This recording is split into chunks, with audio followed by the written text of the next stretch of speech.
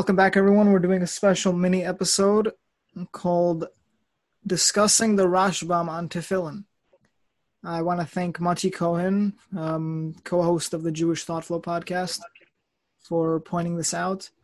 He mentioned that it could be implied from our podcast that the Rashbam did not hold two things: that the Rashbam did not hold that Tefillin was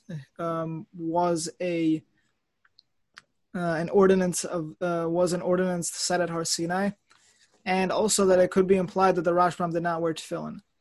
To the first point, it wasn't implied. We said it. We explicitly said it. I think that we said not that it wasn't from Sinai, but that the implication was that it was given to Sinai, but not as a physical mitzvah. Yes. So I think we said that specifically. Right. The second thing is that it could be implied that the Rashbam did not wear tefillin. For some reason, I clearly remember saying so, and I just did not have time to go over the episode that he did in fact wear tefillin. I don't think that I said that he didn't or implied that he didn't, but if I did, I wanted to apologize for that. But also, the view that we held of the Rashbam is understandably difficult in an Orthodox lens. Right. Well, let's just clarify what exactly. Let's go over this Rashbam just so people know exactly what we're referring to. Okay, so there's a Rashbam on Shemos or Exodus Yud Gimel Tes 13:9, in chapter 13, verse 9. The verse reads, "V'hayalecha al yadecha ulizikaron bein einecha laman tiyeh taras Hashem beficha ki biad chazaka utziacha Hashem mitzrayim." And it shall be for you a sign on your hand and a remembrance between your eyes, so that the instructions of God will be in your mouth. Because with a strong hand did God take you out of Egypt. Okay? You mind if I read the Rashbam? Because I don't like their translation that they give. Sure. I'm just going to check you on if it's correct and where you... Yeah. Okay, go ahead. The text, yeah. So, La'os la'yadecha, the Rashbam says... Wait. Translate that. La'os la'yadecha, it says, it shall serve as a sign upon your hand. The Rashbam explains, Lefi Omek pshuto, according to the deep... simple explanation, meaning the depth of simplicity, meaning the most basic idea, but also the basic idea can sometimes be the deepest idea, if that makes any sense. Meaning it's that the very foundation of it, so that's what makes it simple, but it's also what makes it what it is, so it's also deep. So I guess maybe that's what he's saying. So, yeh lezikaron tamid, it shall be for you as a continual reminder. Like as if you had something, like if you had something written on your hand, you would never forget it. It's a constant reminder because it's written on you. Ka'in, similar to what is written in the pasuk in Shir Hashirim, Simni kehosam alibecha, place me as a seal upon your heart. So that pasuk in Shir Hashirim is not talking about anything physical. It's talking about a metaphorical connection to God that we have, that we should ask Hashem, or Hashem is asking us in another way, that we should place a reminder to the other upon our hearts. Now, obviously, we're not going and doing open heart surgery and putting anything on the heart, so we have to say that this is a non-literal interpretation. What brings the problem is that he's equating this pasuk of this shall be as a sign upon your hand and a remembrance between your eyes, which seems to be a reference to tefillin, which are a physical thing, seems to be connecting it to a pasuk that talks about something that is not physical at all. So that's where the problem arises. All right, and now read the next interpretation of the Rashbam on the next part of the verse, which makes him so much more difficult to understand. It says, "Zikaron bein einecha, between your eyes." The Rashbam says, "Ka'in tכשיט, like jewelry, ורביד zahav, or like a nice golden tiara. Sרגילין ליתן al המצח לנוי, that people are accustomed to put upon the top of the forehead to look, because it looks nice, as an adornment." Yeah, exactly. Yes. So this is very problematic because in his first explanation, he seems to be saying it's metaphorical because he equates it to the metaphorical verse. On the second one, about the hand, he seems to talk metaphorically. About the head, he seems to talk physically. So me and you came across around 4 variations of this, how to explain these Rashbams. The first is the one we mentioned on our podcast, that it seems to be that the physical manifestation, according to the Rashbam, was not apparent at the time of Har Sinai, and it was instituted later as a physical manifestation, perhaps to combat the similarities that people were doing with other things to amulets, like what we know about the Ketef Hinom, the people were wearing the priestly blessing as an amulet, maybe to combat that, I don't know. And we see the Gemara is very against amulets, the Talmudic sages are very against amulets. That seems to be the implication from the first part of the Rashbam. The second one, it's just he explicitly says that it's a physical thing. Right, the problem with the first answer is that what do you do with the second part of the Rashbam, who compares it to a physical thing? Exactly, but now we have a second interpretation, right? The second interpretation that Mottie Cohen gives is that historically speaking, this was the time when the Karaites were vehemently, or at least they were of the opinion that this was all metaphorical, and the Rashbam was combating that. I don't know. Look, that I get that. I get why he would say that. He was saying "Ke'ilu kosev al yadecha," as if it's written on your hand, and he meant to say that the placement's actually on your arm. The problem is the Rashbam does not specify that anywhere. You can imply it from the second Rashbam, but I think there's just as much. It doesn't make the first Rashbam any clearer why he would bring the verse that he brought. Maybe it was a poor choice of a verse, but I think that's more problematic to say than. If he was responding to somebody trying to make a point that is, that makes sense in context based on what the Even Ezra said. If the Even Ezra wasn't referring to the Rashbam, then I guess he was referring to whoever the Rashbam was responding to. He existed a century later, though, and I think that also I don't find it accurate that Karaites were such a big problem in the 11th century. They weren't really in the 11th century. I don't think it's necessary. They kind of phased out. I think. They weren't really in large numbers. Once after maybe Yavne, after the Churban. We don't really hear much about them in history, or there's not really much there. So to be honest, me and David, if you're expecting an answer to this question, I apologize. I apologize if we made that not clear. We don't know the answer. We're giving you 4 variations. You can pick and choose whichever argument you find most suitable. So just to make an argument from authority, which I shouldn't do, the first interpretation, I need to clarify this because I asked somebody who's very knowledgeable and has correspondence with Gedolim all over, and who is respected in the Orthodox echelon of elite intellectuals, I guess.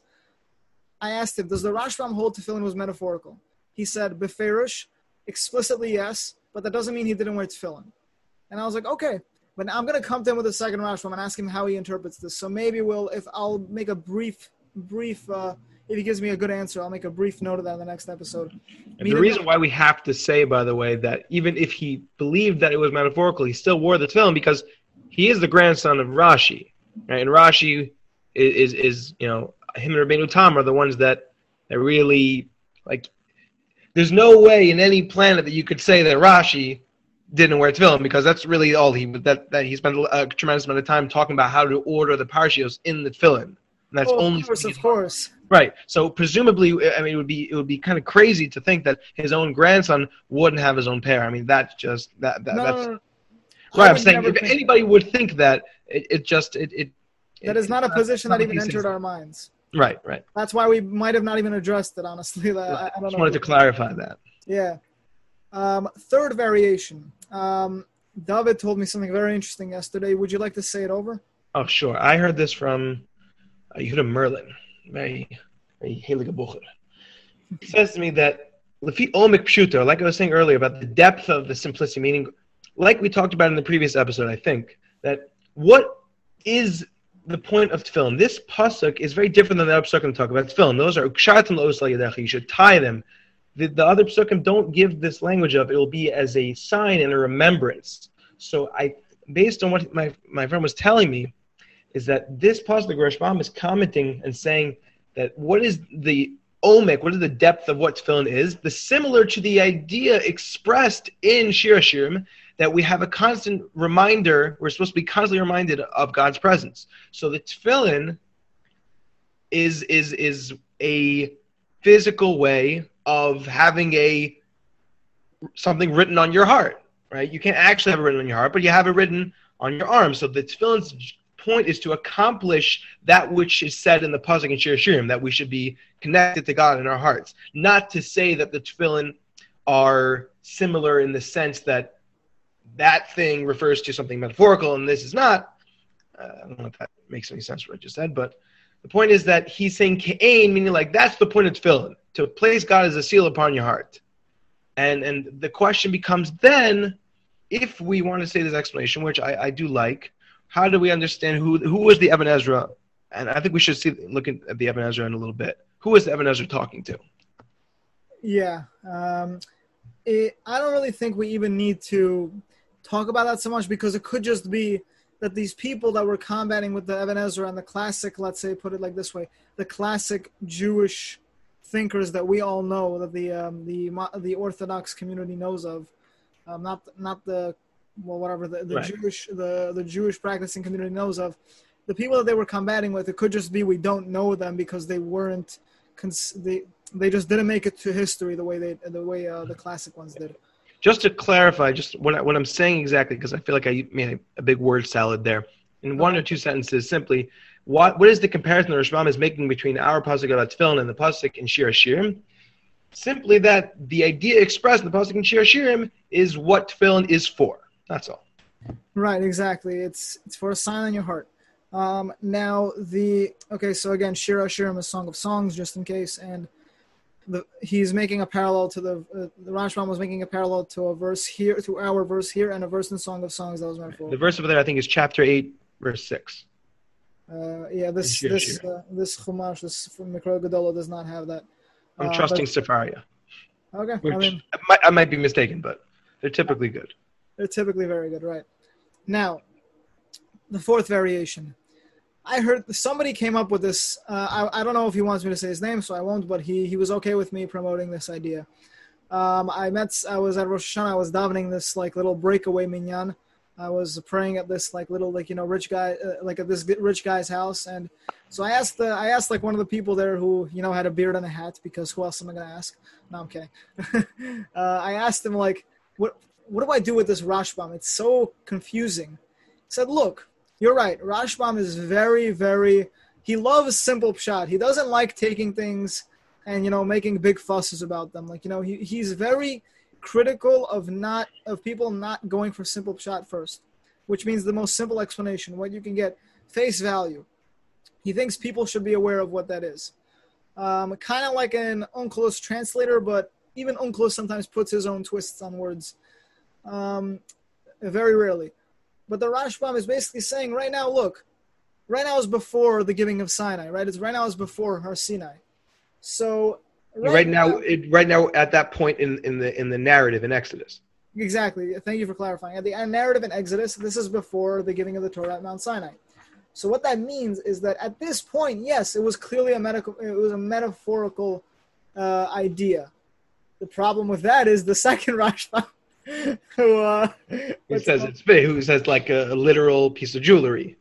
Exactly. So, and what's very annoying to everybody listening is that the Rashbam does not comment on any of the other verses that talk about tefillin. It could be he comments somewhere else, and I just haven't seen it, but not on any of the verses about tefillin. I'm looking right now through he has nothing, like zilch, nada. Let me see Deuteronomy if he has anything on those two verses over there. But I believe we'll come up empty-handed on that as well. Let's see, Deuteronomy 6, what was it? Or 11? I don't know. Oh, no, Deuteronomy 6:8. Okay, fine. Let's see. The Rashbam, nothing. Now let's see Deuteronomy 11. What else was it? 11... 15, I think. No, it's 11. 18. There it is. You would think the Rashbam has something on this because it's such an interesting verse. Deuteronomy 11, 18. Nope, there's nothing on this by the Rashbam as far as I see here. Nothing. It's one of the more perplexing things me and David have seen. So it could be maybe a word was missing in the history of the Rashbam's texts. Maybe the Rashbam, it was self-evident what he was saying at the time, but through the passage of history and everything, we kind of we're kind of not feeling what he was feeling at the time, There's four variations. Again, the four variations are: he held it was metaphorical from the time of Har Sinai, and then the sages instituted a physical parallel, which is a very hard thing to say within the Orthodox purview. But I'm just saying you can infer that, even though it's problematic. The second one is that he was either mimicking the Talmudic response to the Karaites, or that he was actually responding to the Karaites. That becomes problematic when you look at the verse he brought down to prove his point. And the third view is like David said from his friend Mendel, right? It was Yehuda Merlin? Yehuda Merlin. Oh, I'm sorry. Merlin, I just think of the wizard. Okay. I think it's Merlin. I'm bad with names. Yeah. He didn't know my name was David Chai for like a year, and his name was David. No, I'm kidding.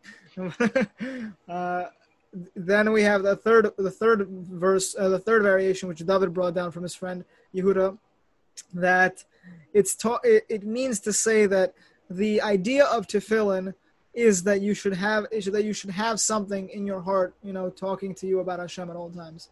Like it's the same. I know I'm explaining about that. The tefillin are the reason that the Rashbam equates tefillin to the verse in Shir Hashirim that talks about something metaphorical is that the tefillin are the physical representation of that metaphorical idea. Okay, exactly. And fourth variation is at this point in the Exodus narrative.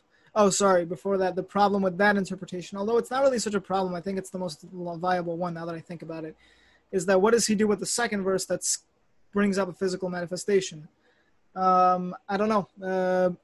I don't think it's that big of an issue. I don't find it to be that big of a problem because you can just say that was for the purposes of portrayal and because I think the second part of the Rashbam can go in either way that you want it to. Right. Meaning so you could see it as a clearly a physical thing, or you could just say that just like the Torah, they say don't use the Torah as a crown to aggrandize yourself. Meaning it doesn't necessarily have to be referring to an actual literal piece of jewelry, just like something that would, if you would have like if you were known to be a great Torah scholar, then that is the equivalent of wearing a nice piece of jewelry. It's something that people see and they go, wow, that's really nice. That's really cool. Oh, wow, you're right. Oh, my God, you're right. Okay, I'm sorry. I'm having like epiphanies here. Oh, my gosh. Okay. But I'll tell you why it could be not a problem according to your variation. It's funny. We're just like, okay, and I'll tell you why I think it's not a problem. Because in those days, we know, like you said, that little snake crown that the pharaoh or the pharaoh wore. It could be that there was no arm jewelry that people adorned similar to tefillin, but there was a head jewelry that was similar to tefillin. Right, like, and there was those like weird little thing with the bird statue that they wore on top of their head. Exactly, and also we know that they had golden chains that kind of like were a ring around their head, the same way we do the straps. So it could be that there was something for the head tefillin and not something for the arm tefillin, corresponding in other cultures is what I mean to say. Interesting. And now the fourth variation is the what's it called? That was yours. I just said that. We said them all. I think we said them all. Okay. So this is the perplexing, yet I think quite revealing world of the Rashbam on these two things. Again, if anybody knows anything, please feel free to comment or ask any questions or give any answers that you have. Delve deeper at genuinejudaism.org. Exactly. Okay, now everybody, I would like to take this moment to wish you an amazing year. I know Yom Kippur hasn't come yet when I'm recording this, but it will have passed, hopefully, by the time of this episode is released. I wish everybody a year of good health put to good use, a year of physical bounty that was attained morally, a year of spiritual growth that was sought, and just many blessings. And Amen. And may God remove the plagues from his people. I'm looking forward to seeing. I don't know who the listeners are, but hopefully we can. When we're all together in Jerusalem in a few months, we can all get together. Okay, you're one of those. It's happening, man. The world is coming to a certain point. I don't know. I think if Amen, but okay. My personal, you don't have to listen to me, but if you do want to listen to me, I would say move to Israel now. Good. It's better to be there too early than too late. I hear that. Okay, so this is another podcast episode. If the Messiah does not come by then, well, no, don't worry because we'll continue the podcast after. Oh, that's right. That's right. We can continue with podcasts, unless we fly above the rivers for 1,000 years. No, that's later. I know. We'll have this discussion. You see, I'm reading your grandfather's book. Yes. All right, fine. His grandfather's book is Mysteries of the Creation, a really, really great case for the sages' all-encompassing knowledge, and the Torah's all-encompassing wisdom. Yeah. Check it out. Self-plug. Self-plug. All right. Shana Tova, everyone. Have a great year. Be well, everyone.